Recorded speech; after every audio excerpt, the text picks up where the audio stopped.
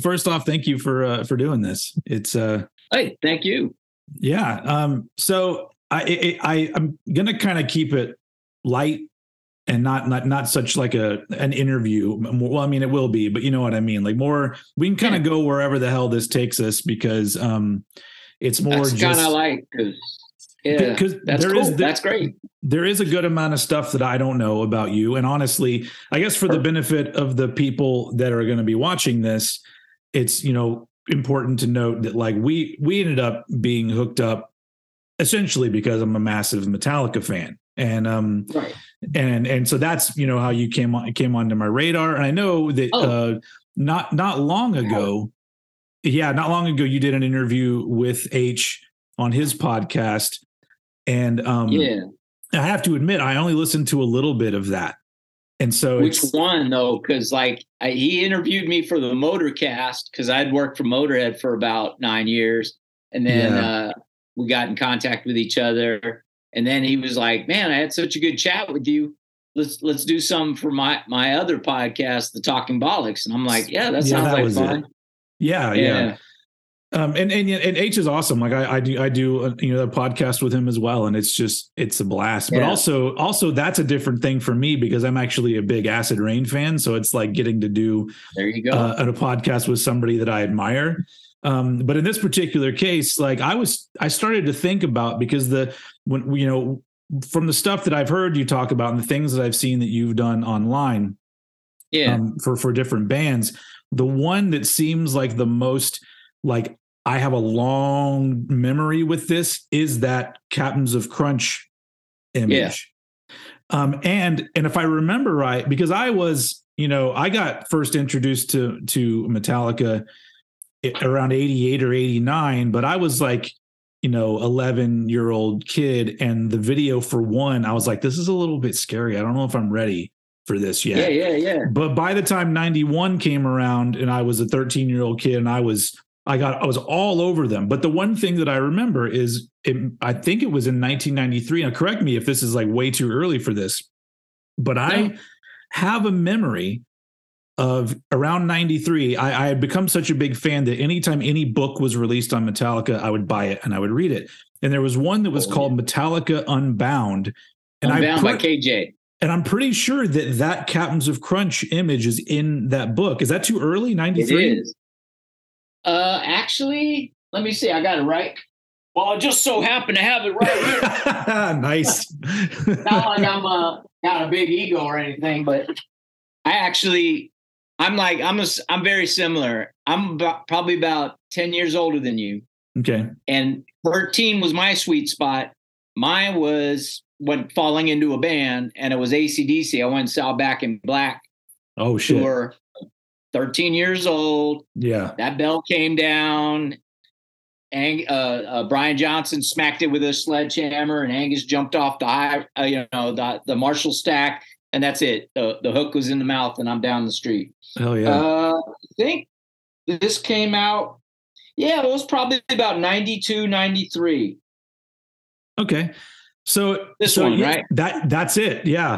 That was the second Metallica book I read. There was another one that was like a paperback, smaller one. I don't remember who wrote that one, but it didn't have a bunch of photographs in it. But at that point I was so, into them, but it's just funny that that's an image that I always remembered. And then now 30 years down the line, I'm all like, oh, I'm talking to the dude that not only did this, but we'll get into it. Other stuff. Oh, that's cool. Cause I think we're both fans of Metallica. So straight up.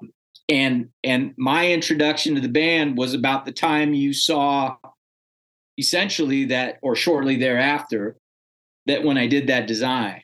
And I can tell you the story about how, I literally fell ass over tea kettle backwards into landing like a dream gig with Metallica when I was really just kind of like playing tongue in cheek, just like, whatever, I'm goofing on. I had a job, I was working, and they wanted me to design a billboard to advertise that show. That's how that came up. But I can explain it further whenever you want to get into it. Yeah, let's use that as kind of a teaser. Like, hey, guys out there, we'll get to that story. But I'm more interested in, because I know that you also kicked around with a lot of the Bay Area bands in the 80s. Am I correct in that?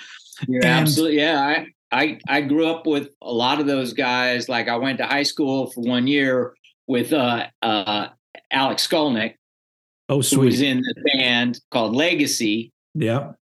And on the manager's kitchen table, I would design flyers for Legacy, and then they had me paint a backdrop for them.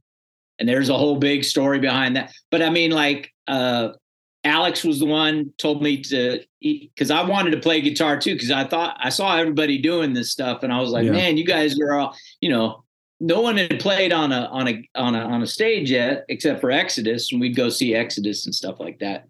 But that, anyway, that introduction to those guys, and I worked for this band called Law's Rocket. There was a local band, and the Ruffians, and Exodus, and Legacy, which became Testament. I knew all the Death Angel guys. I went to go see Violent shows, so Rob Flynn and I were kind of friends. And Rob invited me to the original house party when he broke Violence up and did the launch of Machine Head. I got invited. I was living across the street, and he was like, dude, you got to come over and see my new band. I mean, Bay Area was just this little epicenter of really just a bunch of ragtag kids that were all friends. So, that the 80s was, it was a cool time, but none of us thought it was going to be cool. We were just like, oh man, we miss Zeppelin, fuck. Yeah. We suck. It's become over the years for fans like me, it's like our Motown or something like that, like the Bay Area, or all of these groups, because I mean, like, obviously there were other ones from other regions, but that seemed to be, the birthplace. But I guess bringing us back to where we were was Legacy the first time that you were asked to do art for a band, or was there anything prior to that? Legacy was shortly after. I had originally, so I'll back it up. Sure. As a kid, I had seen AC/DC, and when I was, still in, I guess it would be called, it was junior high. It was just after junior high, really. So I'm going into a high school where all of a sudden, I'm like this very small ant in a big sea storm. Typical kid who was like, I liked what I liked, but I wanted to fit in, but I didn't really give too much a care about it. But I really liked these bands that nobody seemed to really, at least in the school yard, were not really caring about, at least when I was in junior high. So they were kind of all into like disco and rap and stuff like that. There were a couple people that were like into Aerosmith and stuff like that. But I always liked to draw. So I was drawing little, caricatures or whatever I was drawing. And then I started going up to this place called Telegraph and buying records. So I get these records and I start looking at the albums and I said, ooh, I want to draw some of these logos because they're kind of cool. And they're some of my favorite bands. And that kind of, at first my mom was like, she was full on just like, do whatever you want to do, creatively, just, we know you kind of suck at school. So, get into where, you start feeling like you can express yourself. So I started drawing all over my bedroom walls, and I would draw the logos of all these bands. And like, of course, a buddy of mine was all into Iron Maiden, and he turned me on to Killers when that came out. I went down to Telegraph, bought the record. And of course, so I started drawing Eddies on everything, and I'm drawing it all over my walls. And then it started going onto my books, on my book covers and stuff. And then we used to get these, we go down to the Army surplus store and get cheap, just shirts, shirts, jackets. And we were kind of broke. So anyway, we would do that. But you could draw all over them because they were so cheap. You're like, well, what the hell? So I used to draw like AC/DC, the Swan Song, Iron Maiden, a couple other Scorpions or whatnot. Got it, as I started evolving, listening to different kinds of groups, more metal, and the imagery was getting darker and kind of cooler looking. Yeah. I would draw all over my jacket. And that was about the summer before I started high school. And the first day of high school, I was like expecting to be total outcast. And I walk onto campus with this jacket and I see all the cool kids, all the older kids sitting on the steps. And I'm walking by and all of a sudden I get, hey kid, come over here. And I'm like, uh-oh, I'm already going to get beat up on the first day. I go over there. And they're all, who did that Aerosmith thing on your jacket? I said, I did. And he goes, I love Aerosmith. So, what could you draw one on my jacket? Sure. How much it'll cost? And I was like, I don't know. What do you got? And he was, well, I got 2 tickets to see Aerosmith. And I'm like, all right, shit. Yeah, I'll do that. So, it became like, I wouldn't call it a business, but it became like my calling card, kind of like that jacket. I would get, someone would tell somebody, hey, that guy that did my Black Sabbath, demon on the back of my jacket, that's that guy. Ask him about your Van Halen logo or whatever it was. And it kind of started in the high school where people were like, and I found my acceptance. Yeah. I found my little niche. I found like, well, cool. I'm not going to have anything on my jacket that says like Seals and Crofts or Barry Manilow or the Go-Go's or something like that. So I'm not going to be drawing that crap. I'm going to draw my crap. and then people dug it. So it kind of grew from there as far as the idea of like, wow, I could do art, some kind of art. And it was my kind of gateway into that. And then, sorry, this is going to be elongated, but it tees it all up. Is essentially, I was a kid, I was a fan, and I'm go get stoned at the park across the street from the high school. And the older kids would hang out after school, and some of the other kids from around the other schools, the older kids, would come by over there, and they'd see my jacket. And some of them were in bands. And this one guy was in this band, Laws Rocket. Mm.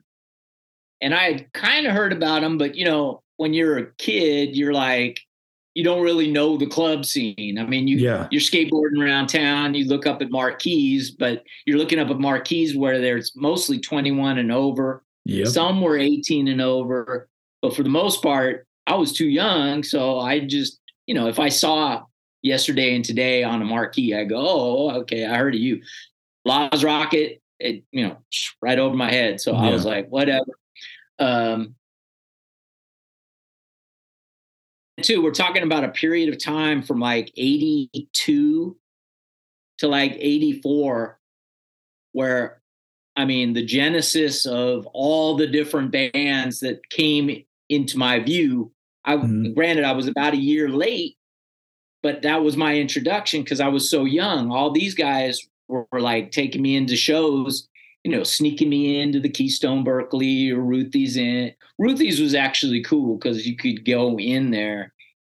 Doesn't matter what age you were. In fact, you could probably buy a drink. Most of the time they would sell you drinks, and there were a bunch of us young kids that were in there. Ruthie's was like kind of like the poor man's metal show. So you'd have all your friends that were in bands trying to make it come on up. And Laws Rocket would never play there because, we're big time. We play in the Keystone Berkeley. They got like, you can get 150 people in there. And interesting. Like, yeah. So, and they had pyro, which was really a bunch of firecrackers shoved into a coffee can at the beginning of the stage. They had dry ice machines and, Yeah. Well, then when they started out, they were not they were not thrash. At least the first album to me doesn't sound thrash at all. So I kind of get that they were on a different trip in the beginning. They were, but they were like kind of like they were like the Kiss of the local rock scene. Yeah. They were like, you look back, you're a Metallica fan, you look back at those old flyers, Metallica opened for Laz Rocket. That's the kind of local power that Laz Rocket had. National Act comes in, forget about it. Laz Rocket would open, but they would be the picked band because they had somewhat of a following and they had a stage presence. And but it was like, this was at a time where people weren't really thinking thrash. It was like metal, more generic, kind of closer to your Iron Maidens and Judas Priest, where those aren't thrash, but it was a harder rock. And that's where I think, and production value obviously was coming into play. Mm-hmm. That was Laz Rocket. And compared to like when Metallica hit the scene and made it up there, their production value was almost zero. Yeah. But they didn't need it because they had the X factor. Something about them were like, nah, this is great. They don't need the bells and whistles. Laz Rocket, you guys need the bells and whistles. And even so, even with the bells and whistles, it was just a show, mm-hmm. Exodus would open for them. And so they started building a little bit more of a following and more people, and they really kind of came into their own. They were kind of not latecomers. They just kind of didn't get a following until after the Laz Rockets and some of these other bands. Yeah. But then they really started coming into their own. That's why Exodus will always be like the Bay Area. That there are Raiders. Yeah. They would have been that Bonded by Blood would have come out at around the same time as Kill 'Em All, hadn't it not been for just the foibles of the music industry and them getting jammed up on a album cover design and all this stuff. So anyway, so I started working for Laz Rocket. They asked me, say, hey, have you ever done stage set stuff? And I was like, no, I've just done these jackets, but I'm willing to try. Yeah. Oh, you can do that. You can do this. So they would have me come over to the manager's house and I'd paint these backdrops, or I'd paint like little skeletons on their stage sets and stuff like that. And, that was interesting, but not really like, it gave me an idea about being more of a band artist as opposed to just some guy that draws on the backs of jackets. Yeah. And he would have me do flyers. And from going to those shows and being introduced around and building what one would call, kind of a hand-to-mouth resume, I kind of did the same thing with the, word of mouth with my jackets. It became, oh, you the guy that did those skeletons on the Laz Rocket stage. It's like, yeah. Oh, well then I'm starting this band. It's called the Ruffians. Do you think you could do us a logo? Do you think you could do us flyer?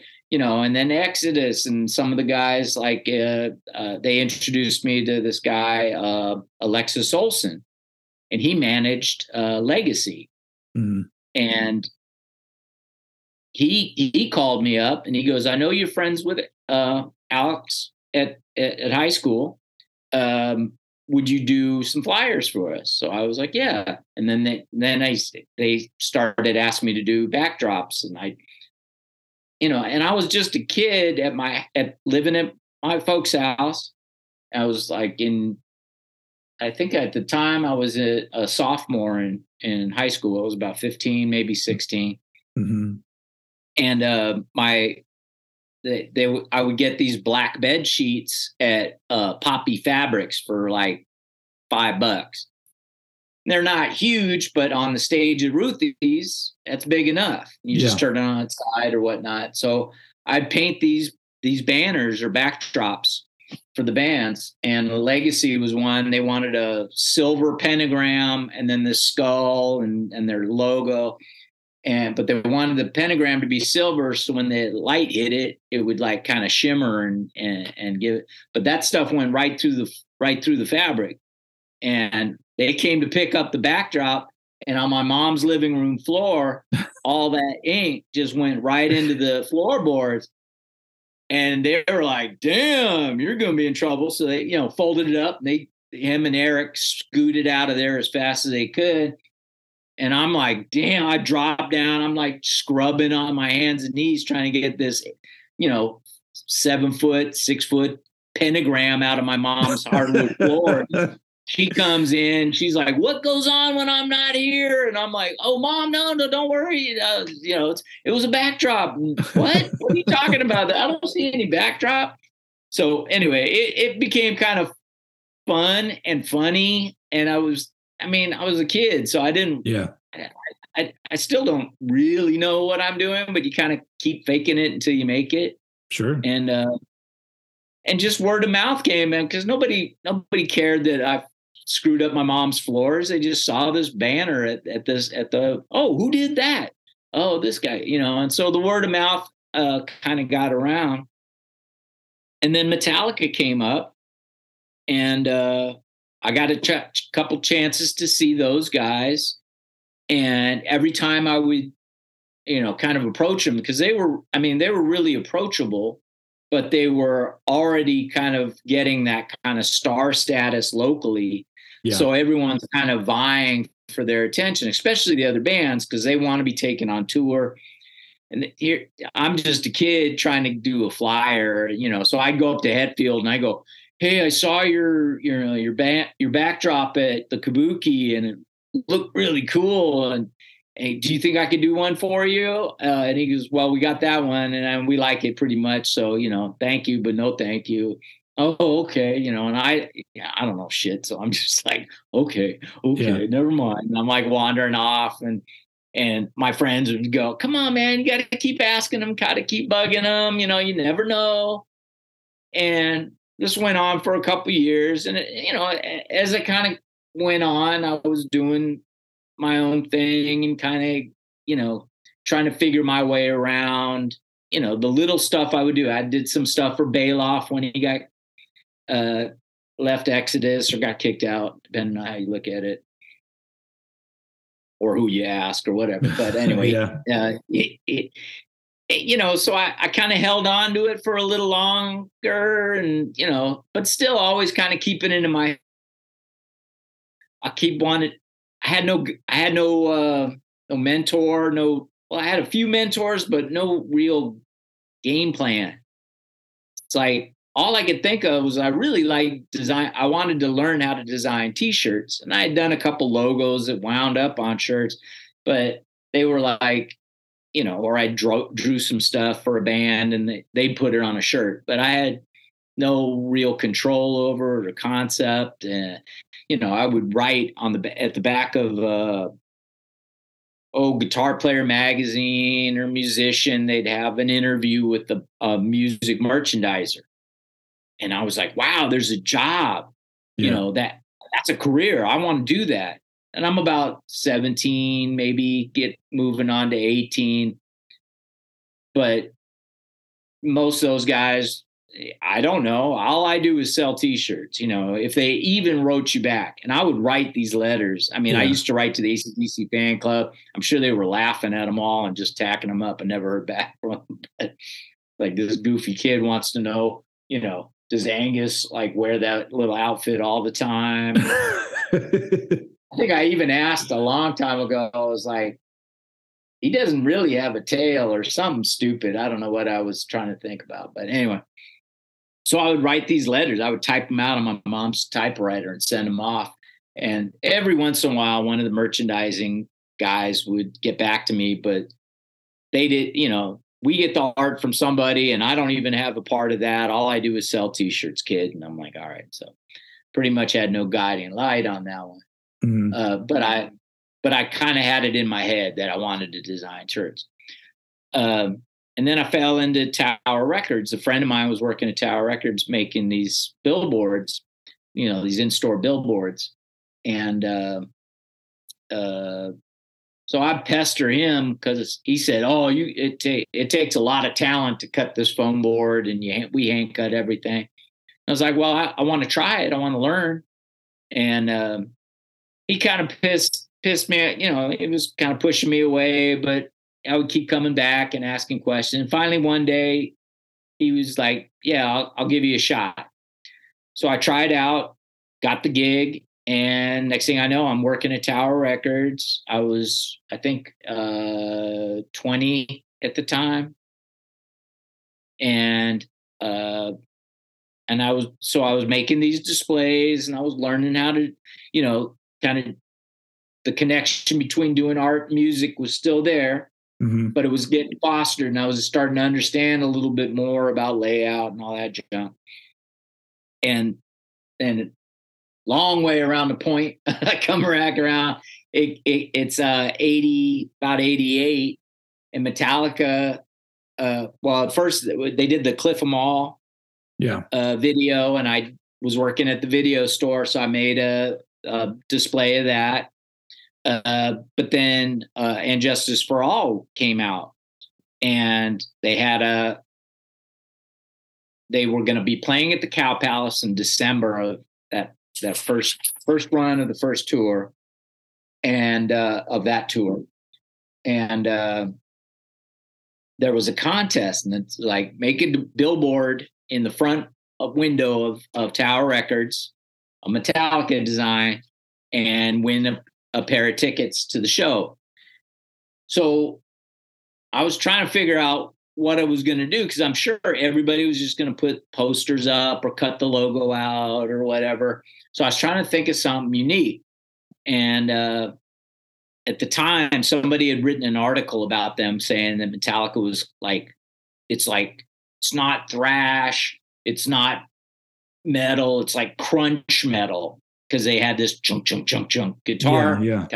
So they called it crunch metal. And I'm like, oh, they're like the Captains of Crunch. And then I'm like, okay, the Captains of Crunch, Captain Crunch. So I did a Captain Crunch box, and Pushead had drawn their faces on this hammer, the Hammer of Justice. Yeah. And it was in the album packaging. So I kind of redrew it, and I blew it up, and then I redrew it out again onto foam board, and I cut it out, and I put little pirate hats on them. And I made this, like, essentially it was about a 6.5 foot tall cereal box out of this foam core stuff, painted it all up, put the date on it, and shoved it in the front window, this big old cereal box. And I got outside and I took a photo of it, sent it off to somebody at Elektra, and I guess the joke was missed or whatever, but I was like, no, I don't think I won or got a ticket or anything, but I was a fan. So I'm going to go see the show. I tried, but I guess that was a really stupid left to center thing to do. So I don't hear nothing about it. I'm like, all right, whatever. And I go to the show, and I got a photo of it in my pocket just in case I get to meet them for whatever reason. Maybe they'll sign it, think it's stupid, beat me up. I don't know. And I got it in my pocket. And I had grown up with a lot of these guys in the Bay Area, and some of them were actually in a band called Spastic Children, who played every once in a while with Kirk, and Cliff was in the band for a while, and so was Hetfield. But I had gotten to know some of the other guys just by hanging around at Ruthie's Inn. Yeah. Some of them I was terrified of, like Fred Cotton. He would just torture kids. But we kind of got along, because I was like, well, I'm not going to fall for any of his pranks or whatnot. But anyway, I got introduced from other people. So he was like, all right, you're cool, whatever. Yeah.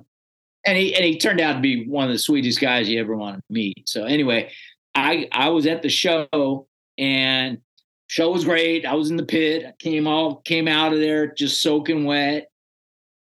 And in my pocket, I still had that picture. And I'm like, I'll go around to where the backstage area is and see if I can, see if anybody I know that's always talked them up or whatever could get me in. Nobody. There's nobody there. Yeah. Just a guy sitting in a chair going, you can't come back here, kid. And I'm like, all right. So I'm just hanging out. And I wait for about 10 or 15 minutes.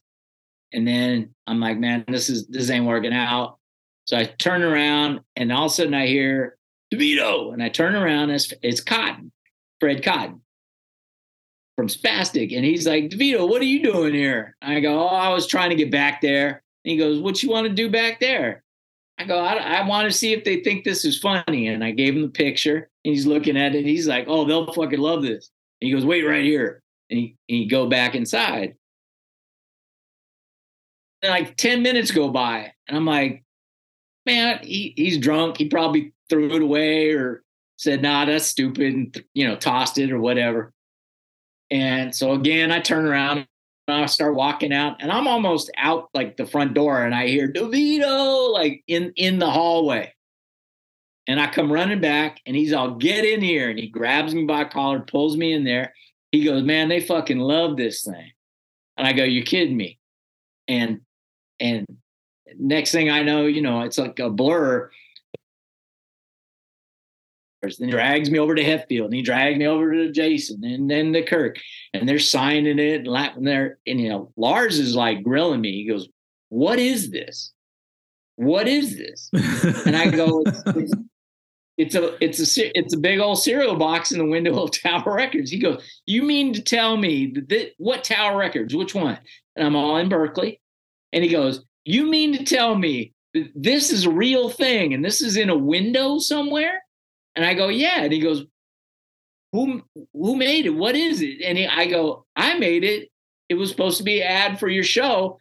And he goes, how did you come up with this? And I go, fuck, I don't know, man. I thought it was funny, And I didn't know if he was grilling me because he's like going to sue me. Or... Yeah. Well, at that point, I don't think he didn't have that reputation at that point. I don't think. No, not quite yet. But the way he was grilling me, I mean, it planted a seed. I was like, okay, be careful what you say now. And I'm like, no, he goes, can I have it? I said, yeah, you can come and grab it, man. I don't care.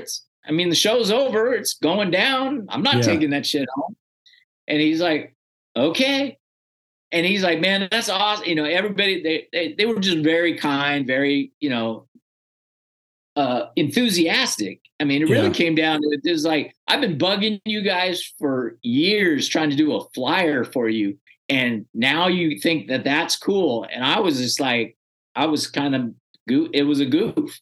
Kind of. I mean, I was just having fun. But just like most of my career, it was like, okay, I'm going to go this direction. What? That's the right direction? You got to be kidding me.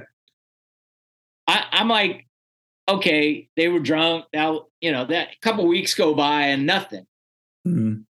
Not thinking, well, no one's going to be flying back off a tour that they just started just to get this. But Lars came to my work and he came upstairs and he's like, where is this thing? And it's right there in the corner. And top of my head's kind of blown off. And I'm like, holy cow. Yeah. He actually came in to get this thing. And he goes, where? And I go, it's that big thing in the corner. And he's all, oh shit, it is big. And I go, I told you it was a billboard. I go, what do you drive? And he goes, I just bought a brand new Porsche. I go, ain't no way that's going to fit into Porsche. So he was just like, it was all excitement. Then it was like, oh, and he's shaking his head. And I go, hey, I can make you a small one. You can just put it in your backseat of your car. It'll take me a couple days. He goes, you do that for me? I said, I will do that. And I said, you like that? That makes me happy. I'll make a little small one. That's what I do. I'll just make one. So he was like, all right, maybe I'll come back in a week, man. And I'm like, okay. And at this point, I'm thinking maybe he really will come back. So I make this little small one. It's just a little, maybe about 1.5 feet tall. Mm-hmm. I laid it out on because when I had originally done it, I had drawn it up. I kind of looked at the design that Pushead drew and I kind of copied the faces exactly, kind of, but with bigger dots because it was going to be blown up. Yeah. And I couldn't get that fine because it was only about that big on the back of the album cover or in the inside sleeve. So I had drawn it out as a layout to blow it up on this projector to cut it out big and proportionate. So when he came to pick it up, I gave him the little one and I gave him the layout that I'd used to blow up. And I said, I'm really glad you like that. And he goes, no, it's cool as hell. And he said, hey, when we come back around, I'll get you backstage and we'll hang out. And I'm like, oh, that sounds great. Thinking he gonna forget all about this or whatever it is, but there it is. And then about a month or so later, watching the ground, and Jason, they did one that the scary video one that you were like, I don't think, and it was kind of creepy. It's pretty intense. It is intense. It is intense. They were doing they got nominated for a Grammy on that one, first one they played, and Jason like comes onto the screen and he's wearing a shirt of that design. And that, I mean, if my head hadn't exploded before, it definitely exploded then. And I just now like millions of people saw it at that point. And I'm like, maybe they saw it, but I mean, it was like, what the, oh my God. I couldn't believe it that there was actually, they printed a shirt of it. Yeah. So anyway, I'm calling my friends up, dude, I did a shirt for Metallica. Yeah, right, whatever. And they're hanging up. And I'm, no, go look on it. Like, yeah, whatever. Nobody's gonna believe that. And then, like, I think they were in LA for that. And then they came up like 2 or 3 days later. He come back to my work, tosses me a bunch of crew shirts, the Captains of Crunch shirts. And he goes, dude, that was killer, man. Thanks so much. And I'm like, no problem. And I was like, holy cow. And he goes, what do you want for the design? And I'm like, I don't know. It's a crew shirt, right? And he goes, yeah, we're not selling or nothing. So I was like, I don't know. Give me a tour jacket or something. 2 tickets to Aerosmith. Yeah, exactly. Pretty much. Yeah. Well, that was another thing that just became a joke between me and him. Anyway, he was like, yeah, I'll get you a tour jacket. And he got my size or whatever. And a couple weeks later, he rolls up and he goes, hey, we're playing at the Shoreline Amphitheater or Sacramento Cal Expo or something. And he goes, you want to go? And I'm like, yeah, I'll go. That sounds killer. So he gave me the jacket and I'm like going to the Cal, the night of the Cal Expo was pouring rain. And he called and So he said, hey, do you want to go to the Cal Expo and see us? And I said, yeah. And he said, I'll put you on the list. And he goes, how many guests do you need? And I'm all, guests? What do you mean guests? And he was just like, well, if you got some friends who want to go. And I go, well, I think all my friends got tickets. And he's like, well, there's got to be somebody else you want to invite or something. And what if they don't have a ticket? And I'm like, okay, give me plus another person. And he starts to get frustrated because he's like, dude, I'll give you 10 tickets. I'll give you 50 tickets if you want. And I'm like, I don't need 50 tickets. I don't want. And he got more and more pissed at me because I was like, no, I just need the one. I just need one ticket, and anyway.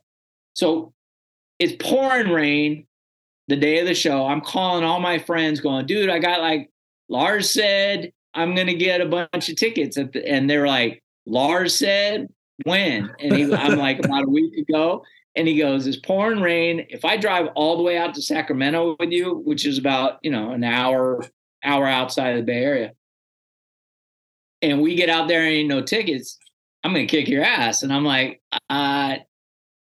well, he said there would be. And so anyway, I found one person that was willing to take the risk.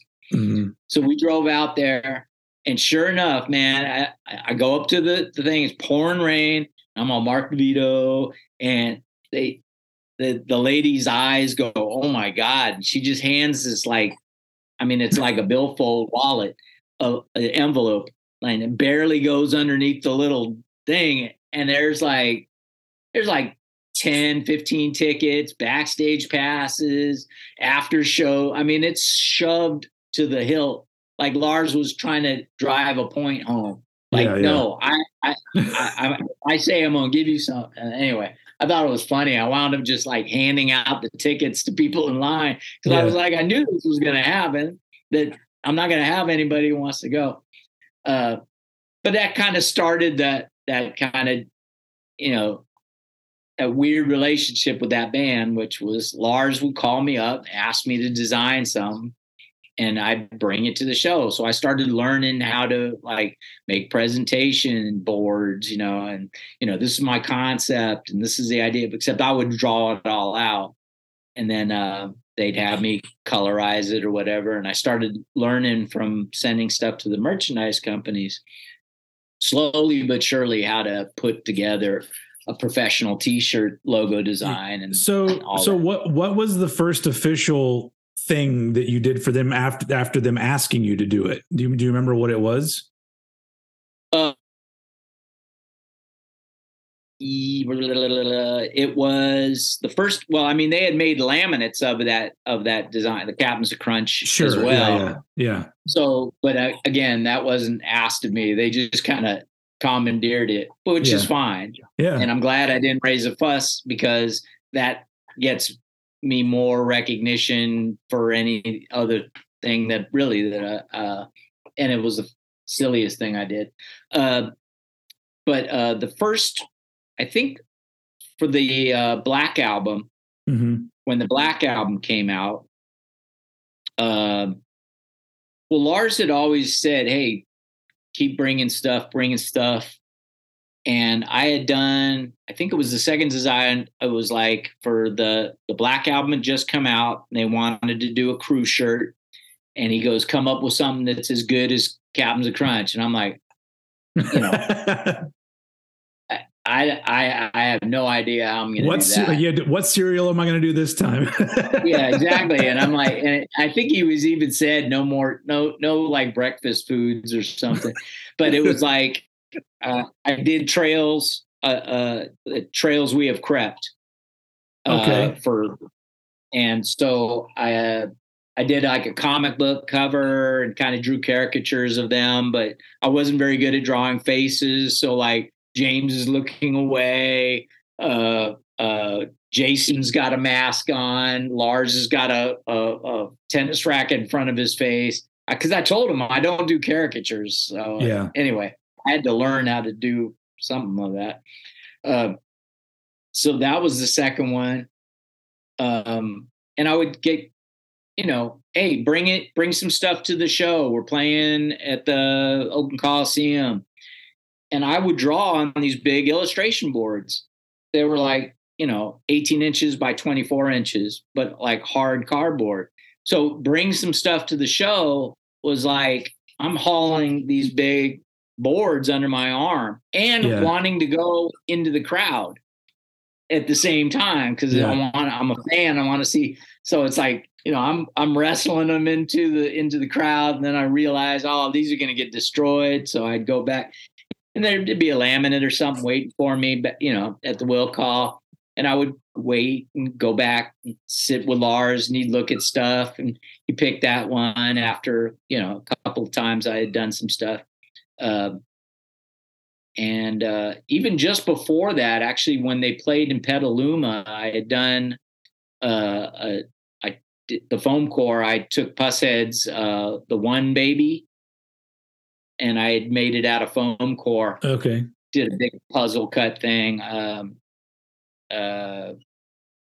And Kirk wanted it, and I traded him tickets to the Petaluma shows for it. So he gave me both nights, tickets to see the shows in Petaluma, which was just before they did the Madison Square Garden listening party, and then the Black Album came out. Gotcha.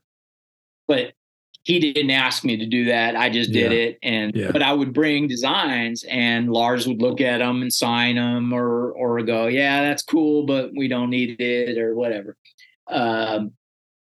And then he called me about the trails.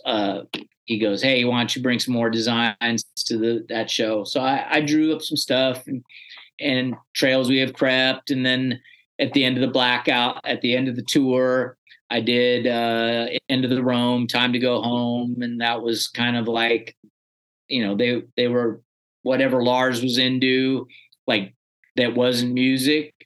That was what he was going to do when he got off tour. So I did these like magazines like Hetfield and Stream. I knew he liked hunting.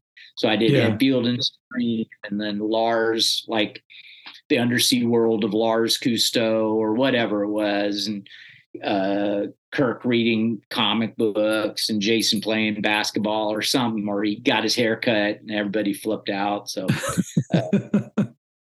so I did these, I started doing, kind of getting to be known as the guy that would do the goofy crew shirts for them. And it worked. And Lars was, very encouraging, very friendly. And since then I had done like stuff. I did the stuff when they played Donington for the first time, or not the first time, the second time, but they were headlining Donington.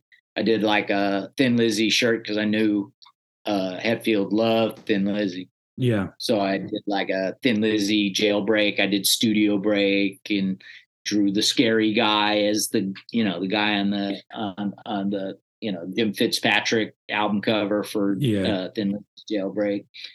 And it just kind of, I wouldn't say snowballed. It just kind of slow rolled. Everything was like, oh, DeVito will do this for us. And then,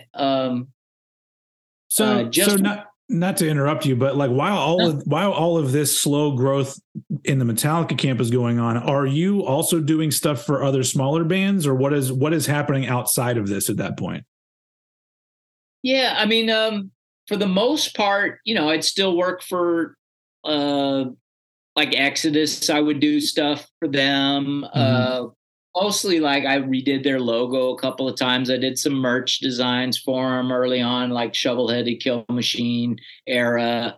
I did the whatever Double Live Dynamo or whatever. It was an Exodus DVD, and where it had old pictures of Paul. They asked me to do Paul's memorial shirt, the original one with the hammer and sickle. Okay.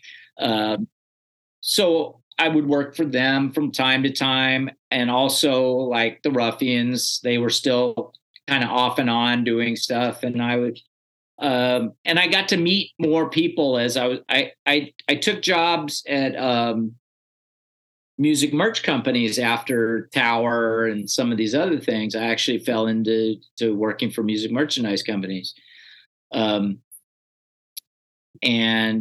I was kind of in recovery.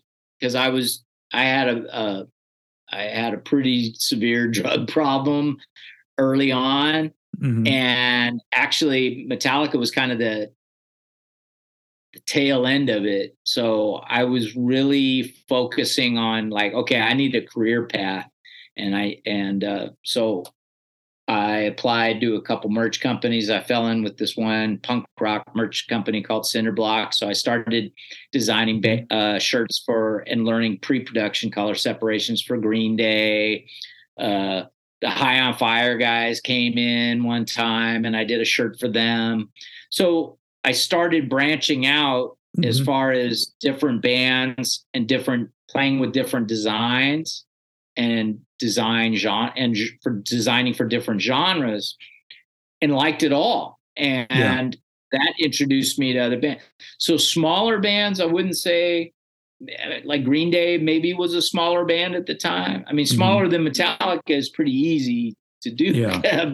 Almost everybody was smaller at the time. And I'm still that that 13, 14-year-old kid that walked across the courtyard, where it's, I don't say no to work. Yeah. Somebody wants my stuff, I'm like, yeah, I'll figure it out. I'll do it. Yeah, I want to do that. And like to this day, like I just did stuff for Bay Area Interthrashional. Oh, okay.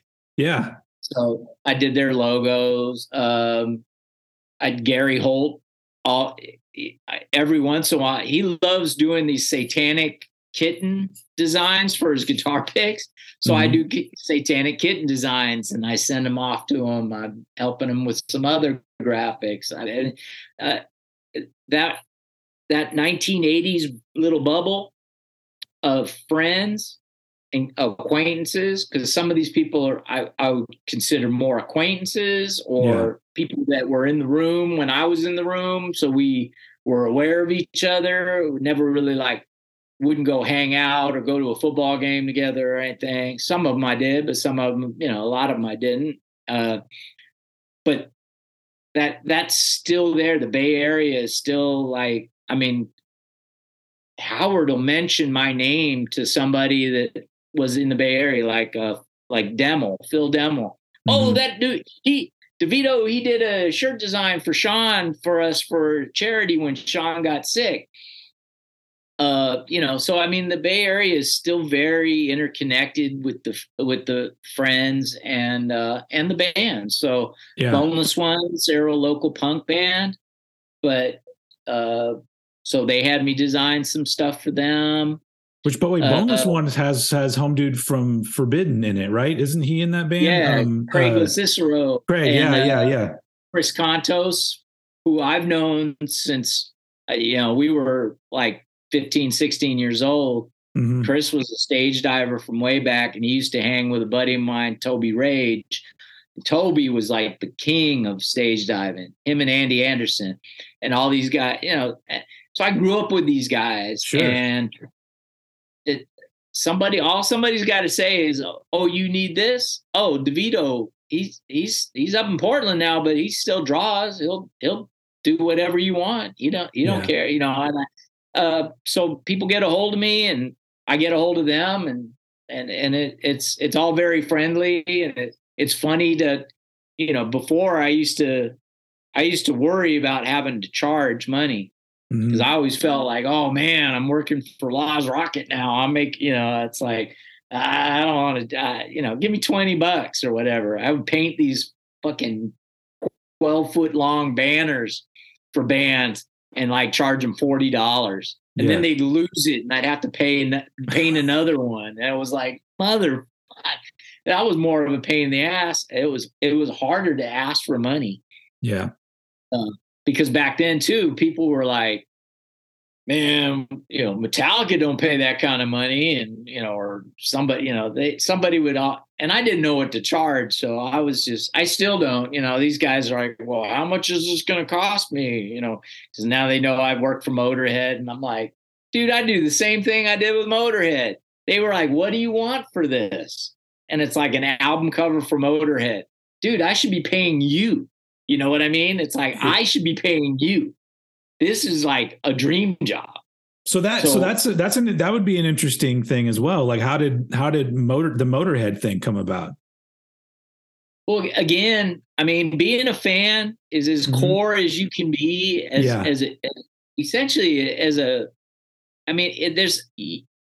You're a fan of a band. You have a connection with that band. And that connection is not paid for. It's not endorsed. It's not coerced. It's nothing. There's nothing artificial. Yeah. It's a real thing. And the connection to that band is somebody that says they're a fan says, oh, they do that song, Shout at the Devil. And you're like, you dumb motherfucker. That's Motley Crue. What the fuck? You are not a fan. You know what I mean? I mean, that's kind of a dumb example, but that's who I am. But so I got a job working at a music merch company, another one, and they had a roster that was like heavy metal fans, like Cream Dream. It was like they had Iron Maiden, they had Slayer, they had all these bands and Motorhead. Mm-hmm. And I'm like, I'm going to be working for a company that does stuff for Motorhead. Well, that's awesome. So anyway, I'm all in. I get the gig, and they got me doing stuff for this, that, and the other thing. And I'm like, hey, I really want to do some stuff for Motorhead. And they're, well, they kind of got somebody, and they don't really do very much merchandise in retail. And we're kind of doing the retail stuff. There's some people we can introduce you that do their tour stuff, and you could submit stuff. But retail, we do them, and we do all the retail for all the different bands. But Motorhead don't really bring in, because they're bootlegged all the time. So there's no, it's too hard. And I'm like, well, that's bullshit. It's like, the Motorhead shirts I own, probably 90% of them are bootlegs, but not because I wouldn't want to put money into Lem's pocket, but that's where I find a shirt and I'm like, I'm gonna buy it. Yeah. Or unless I'm at a show, and I would buy the shirts. So I said, well, what if I just came up with some designs and, can we run them by some people and see if they'll, they think they're cool enough that they might try them out. And my boss was like, you can do whatever you want, just you can't do it on company time. And I'm like, well, that's okay. I'm a fan. I got all the records at home. And he goes, I'll give you some assets and you can play around with some stuff. But if you got ideas, get them down and put them in. So on the weekends, I would just like, I remember when I was a kid, I got a Give Me Some Motorhead shirt. And I thought that was the coolest shirt in the world. So I redid that one. And then a couple other designs I came up with and kind of playing off the albums and stuff like that. So I put together a little presentation thing and I gave it to my boss.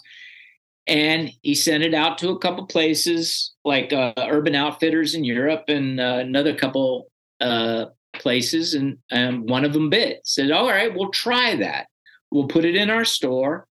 And this was about maybe six or 7 months before the Lemmy movie was going to come out. I think, or they just started filming it, and they were estimating about 6 months to a year. And so then this was somewhere around 2010 or something like that. I think that was. Yeah, it was 2009, I think, when I started like really kind of falling into that. So Urban Outfitters tried a couple designs and they sold really well. And so then it kind of took a little bit of a life of its own, and some of the other retailers saw the numbers. So they said, oh, we want to try a Motorhead shirt. And not like it was like, the Arab Spring or anything like that, but something was percolating, and then some ideas were being percolated around about, this Motorhead, Lemmy movie and things like that.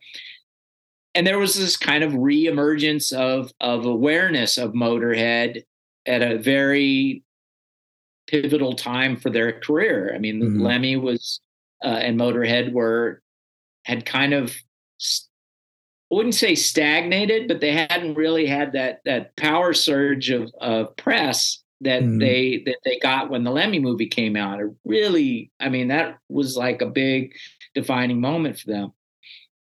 And I just happened to come in and try to push some Motorhead shirts, maybe a little bit before the storm that was coming. So I lucked out. Yeah. And word got back to the band somehow through management that they thought there was an error in their retail.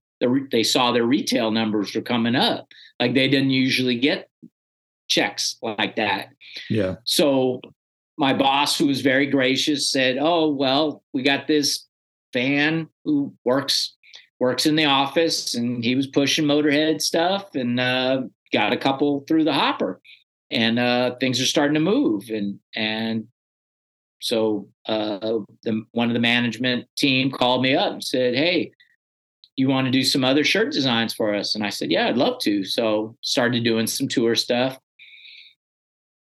And things were working really well. And the design Lemmy would have an idea and he would sketch it out and send it to management. Management would forward it to me and I'd redraw it and kind of realize it but it was Lemmy's vision sketch, and I would come and it worked. And Lemmy liked working that way.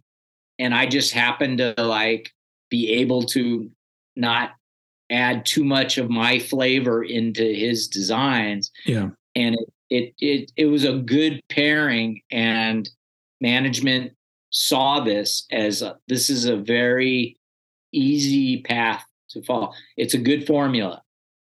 DeVito seems to work well with Lemmy, and even just saying that and hearing management say that, I mean, it's a brain fuck. I mean, it's like, okay, I'm on a good path with Lemmy.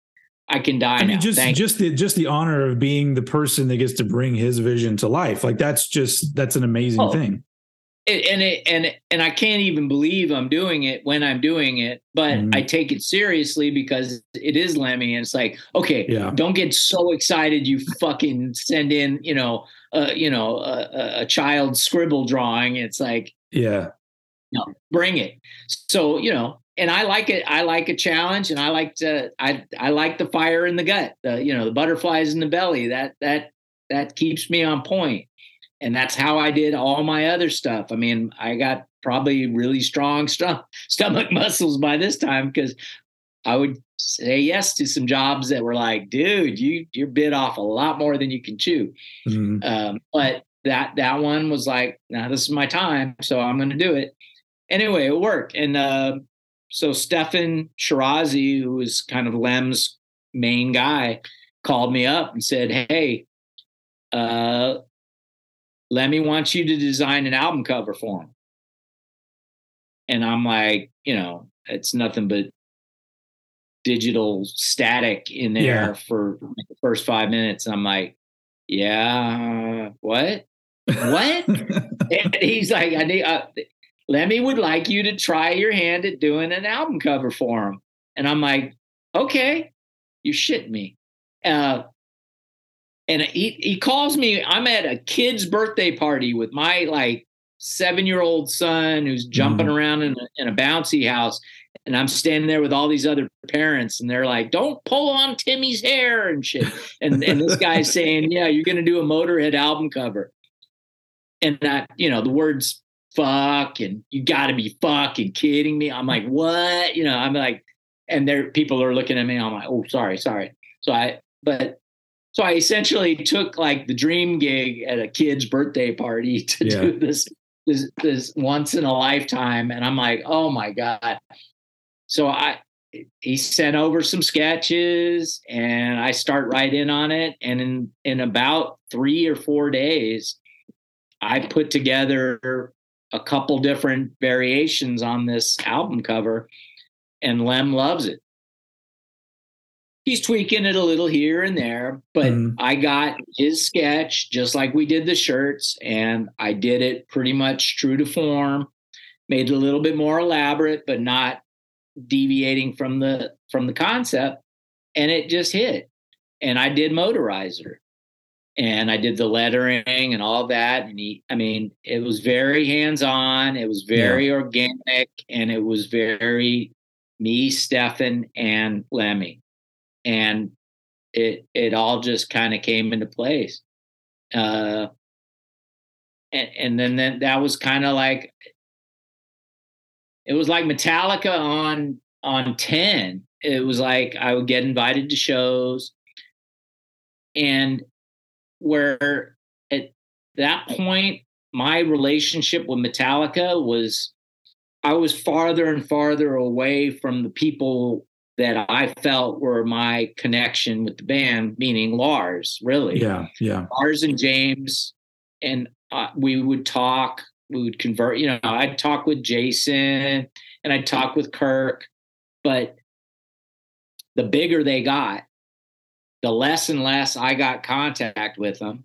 Yeah. And I had more contact with management. Management would ask me to do stuff, like I did something for Woodstock, and I did something for the Arctic, and it just, things just kept coming, but it was never me talking on the phone with Lars or meeting him at the shows. It just I got so distant from it that I kind of fell out of love with the band, so to speak. And the music I still liked, but it was getting, just my relationship, that fan level. Yeah.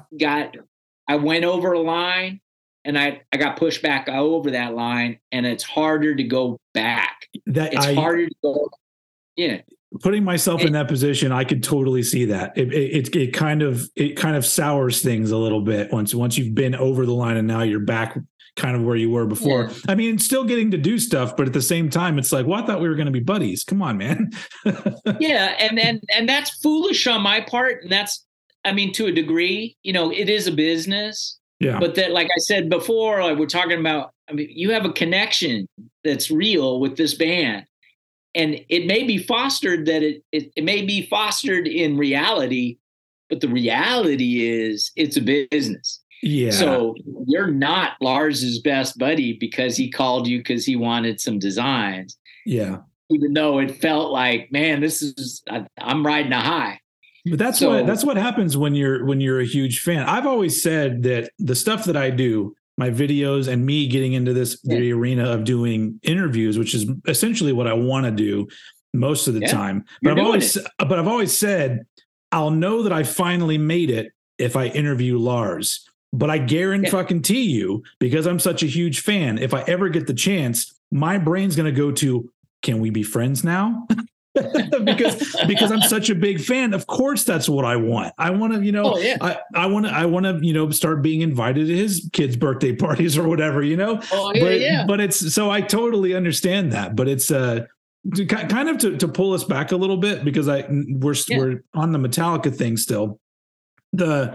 Because the reason why we started talking was because you were kind enough to sell me these original Metallica fan cams. You were kind enough to buy them. Thank you, dude. Okay, well, it's just the fact that these are actually going to be incorporated into videos I make. Like, I'm actually going to be making videos about each one of them.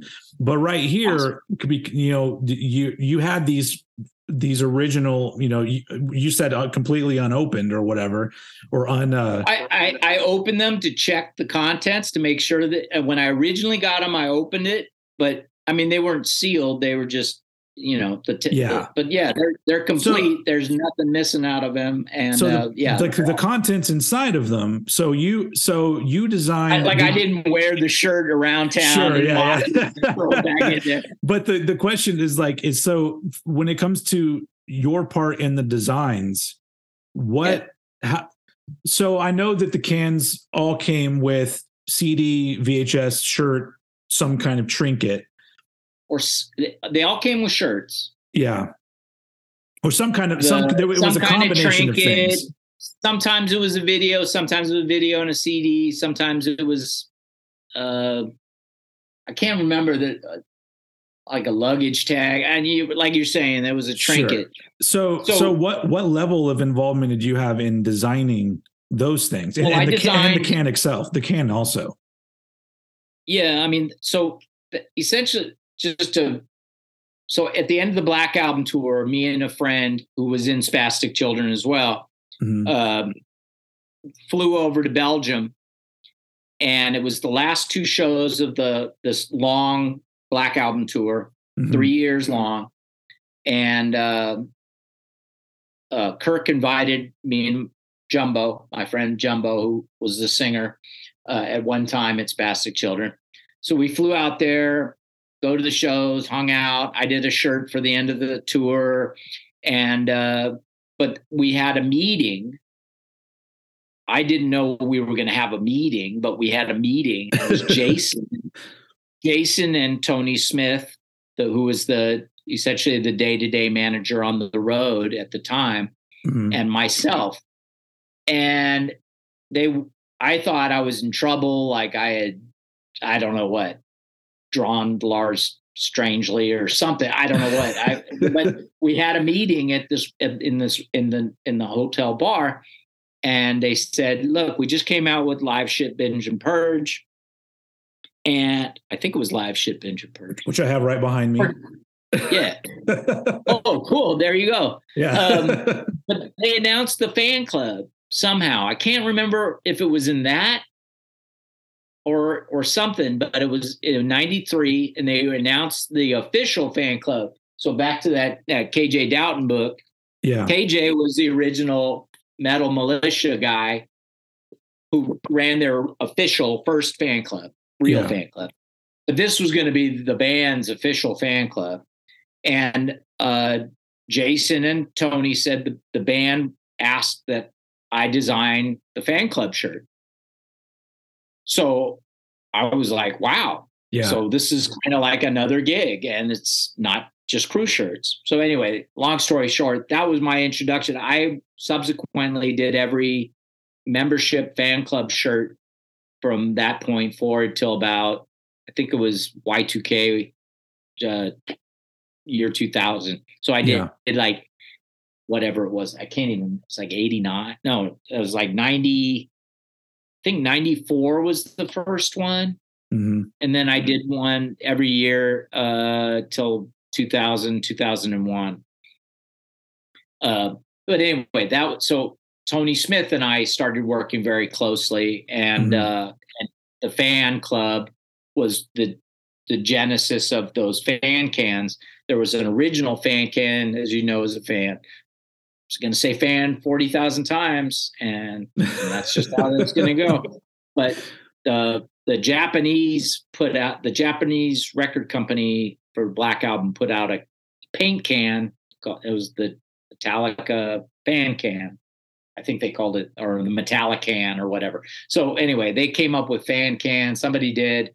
And so they wanted to do a fan can. Yeah. So, but their own. And so they said, look, we got this company. They'll print on these painter cans and we'll fill it with stuff.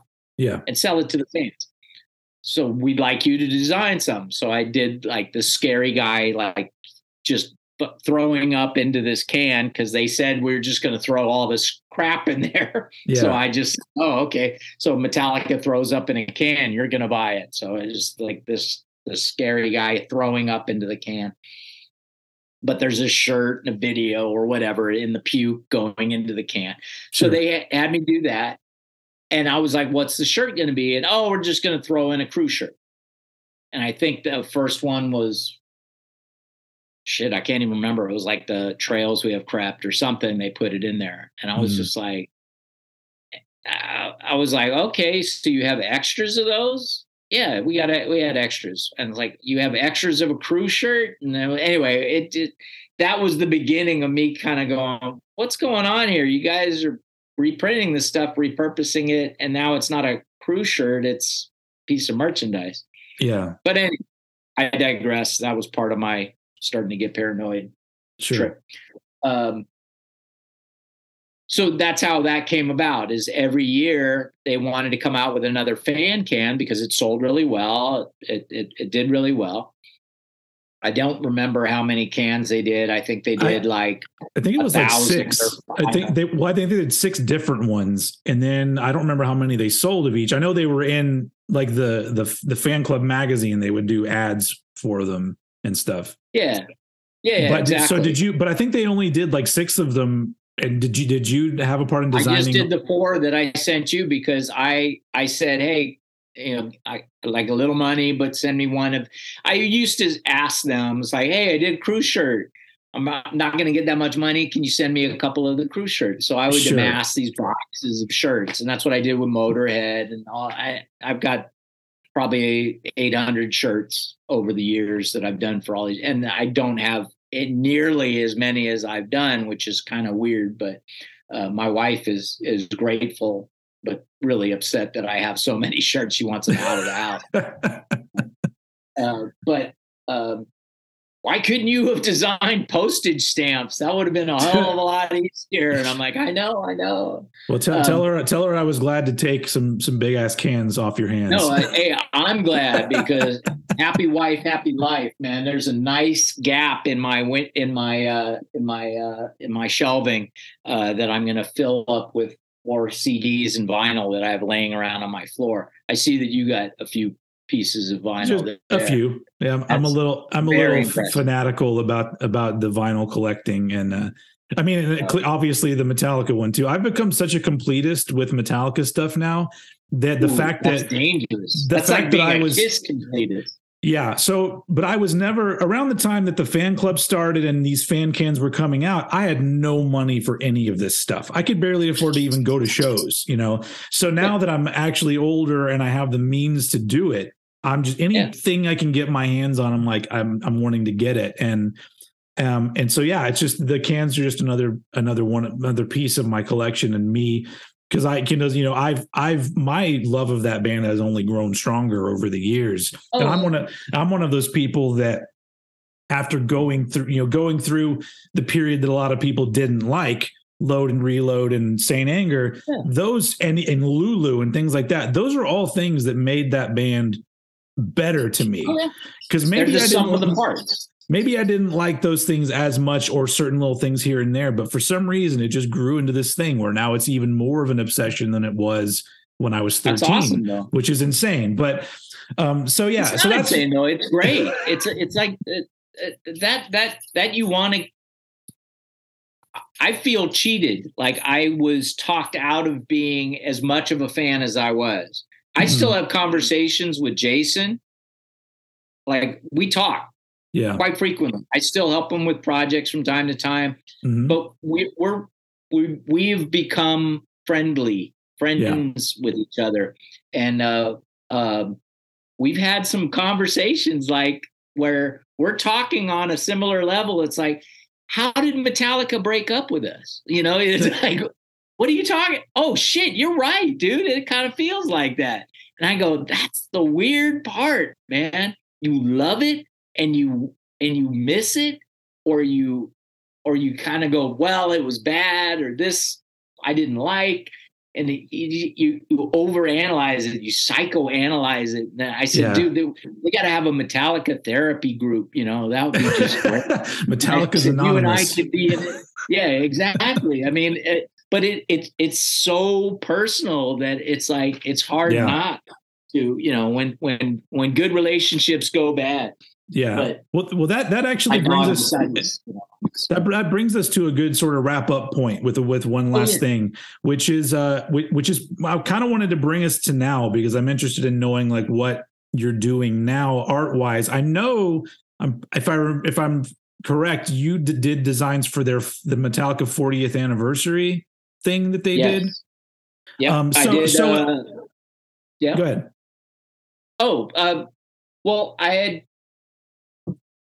Again, kind of really quickly, you know, I kind of felt like I had fallen out of graces with them, and and really, I think I had, where it's like I stopped pursuing things, and every once in a while I would be asked to do stuff, but it became less and less, and then it just became not fun. I felt like I was so far removed from the band that I didn't have that same enthusiasm where I could feel like I could come up with something worthwhile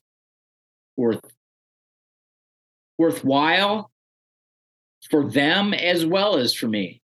Yeah. And then I had kept working with Jason, and I felt again kind of that like I fucking miss it. I miss that feeling of being a fan. The Hardwired, I kind of started feeling a little bit more like a fan again. And I was getting excited about it. And then also the anniversary of the Black Album. So they asked me to send in some stuff for the box set for And Justice for All. They also asked me to do the same thing for the Black Album. And I put a very tongue-in-cheek email together to the management just saying, hey guys, yes, I'm still alive. I'm sorry I haven't called recently. I know you've been worried, but I still would love any opportunity to do some work for you guys. And anyway, I'm around. And I didn't hear back, and I said, okay, well, I took my shot. And then a couple days later, and go by, and I get an email from management, and this one guy that I've been dealing with for years and years and years, and he was working with Q Prime, but now I think he works directly with the band. He goes, DeVito, sorry, been a little crazy trying to get some stuff together. Yeah, we'd love to see what you got. So I put together a design, and they loved it.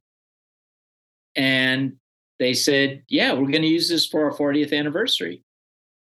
And I was just like, oh my God, that's huge. So I became a fan again. It was like I got the the butterflies in the belly. I was really, it was like, okay, Mark, yeah, we'll take something. And so I sat down and I was drawing it and trying to get it together. And it just kind of all clicked again. And I got to draw again, which was nice because I hadn't really drawn anything intensely for a band for a little bit for a band of that caliber. Sure. I hadn't done it for a while. I mean, Motorhead was the last thing, and Lem passed away a little while ago. But yeah. So that fire in the belly, that butterflies came back for that one, and it felt good again. It felt kind of full circle for me, and I went and saw the shows, and got to see some familiar faces that I hadn't seen for a while. But again, I didn't get to go meet the band or anything like that. But my connection with Jason now, that's my full circle, so to speak. Yeah. I think eventually it would be great if I could have a couple minutes of Lars's time, whether it's to no real definite, kind of like, hey, wow, that I had no idea that you felt like that or whatever it is. But then again, I have no illusions. He is, they are above where I feel like I could reach. So, and that's okay. Yeah, sure. I've come to grips with it. And after working for Motorhead, it's, I got no regrets, baby. I mean, that was a mountaintop kind of thing. So, yeah. And it brought me back around on a fuller level to really feel like what I wanted to feel with Metallica, which was I felt like I was part of something, not an organization, but part of a family.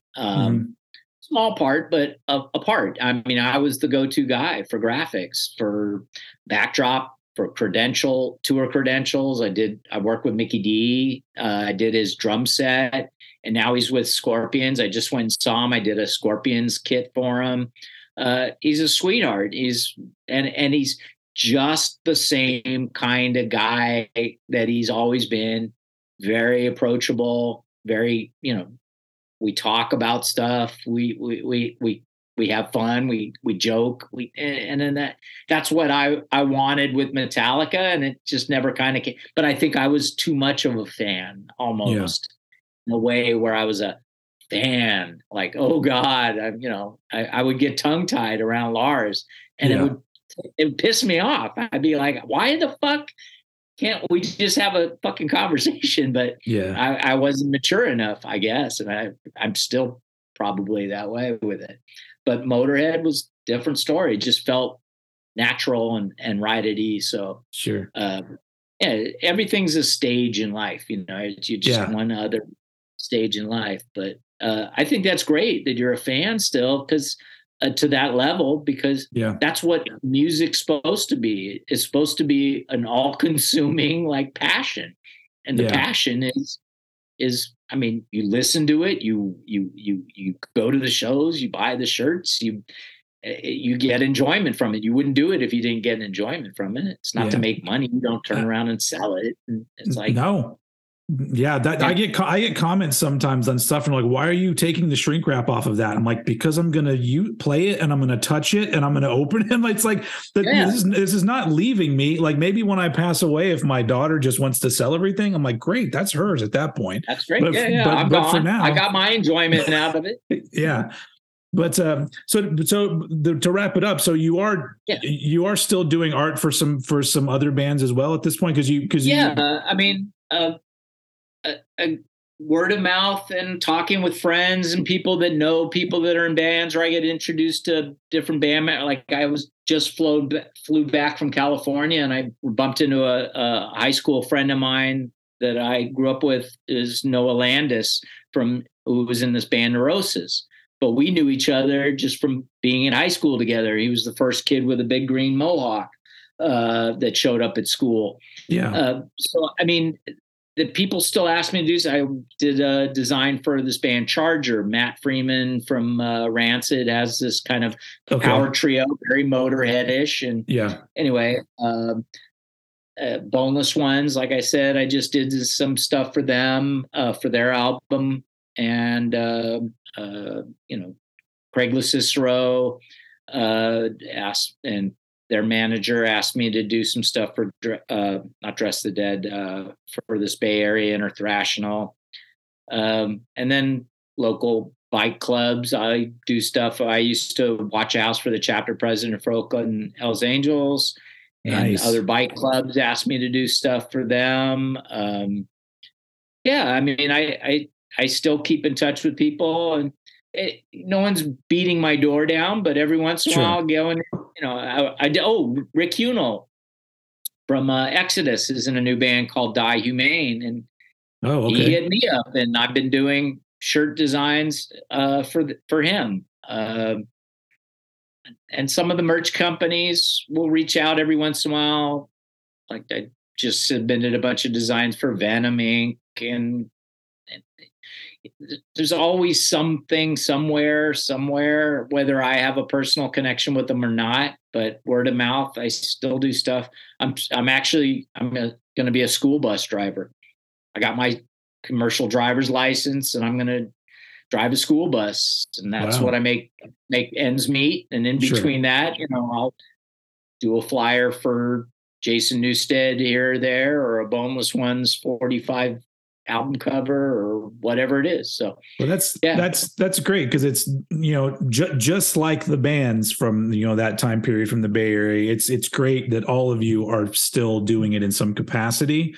So it's because it's just one of those things where, like, I'm not as old as you, but I'm in my mid 40s now, and I do run into a lot of people where the things that they were so passionate about in their teens and 20s, they're now like, oh yeah, that was in the past. And I'm like, well, that's kind of sad. And so I always appreciate those of us that are still like, sure, we've matured, we have families, we have jobs and responsibilities, but those passions, were so sincere and powerful that they've just carried on with us into old age. And I love seeing that stuff happen. So I do too. And there's like the Murder in the Front Row documentary that came out. I mean, that was kind of like a yearbook for us. That's how a lot of our people that were in the movie that were when we talk about it, it was like a yearbook. And that's the nostalgia that I would say there's nothing wrong with nostalgia. If you let it consume your life and you can't progress as a person, like have a family and do these other things, then you're not growing. But if you can keep it with you to enrich what you genuinely love it, then do what you love. I mean, that's the life, no regrets. If I could grow hair again, I would grow hair again. But it's got a different purpose. And so life is good, That's do what you love, because life is too short too. So Agreed. That's a good way to end this. So thank you so much for your time and everything. Hey, thank you. And we'll talk again. Well, I might even have you back for something. I might come up with some reason to talk to you again. Anytime. If you really got to hunt for a reason or just want to shoot the shit, I'm always there. I love talking about this stuff because I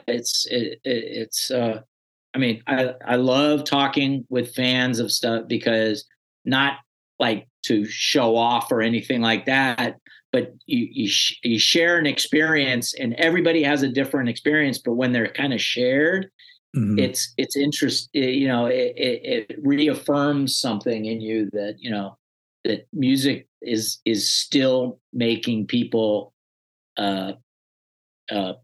excited. And there's a magic to that. Yeah. So anyway, Agreed. It's all good. Not to get too dippy at the end, but there it is. I feel the same way. So, but yeah. Thank you so much for being here, and have a great rest of your day. We'll talk again soon, sir. Sounds great. Take care, bro. All right. See you.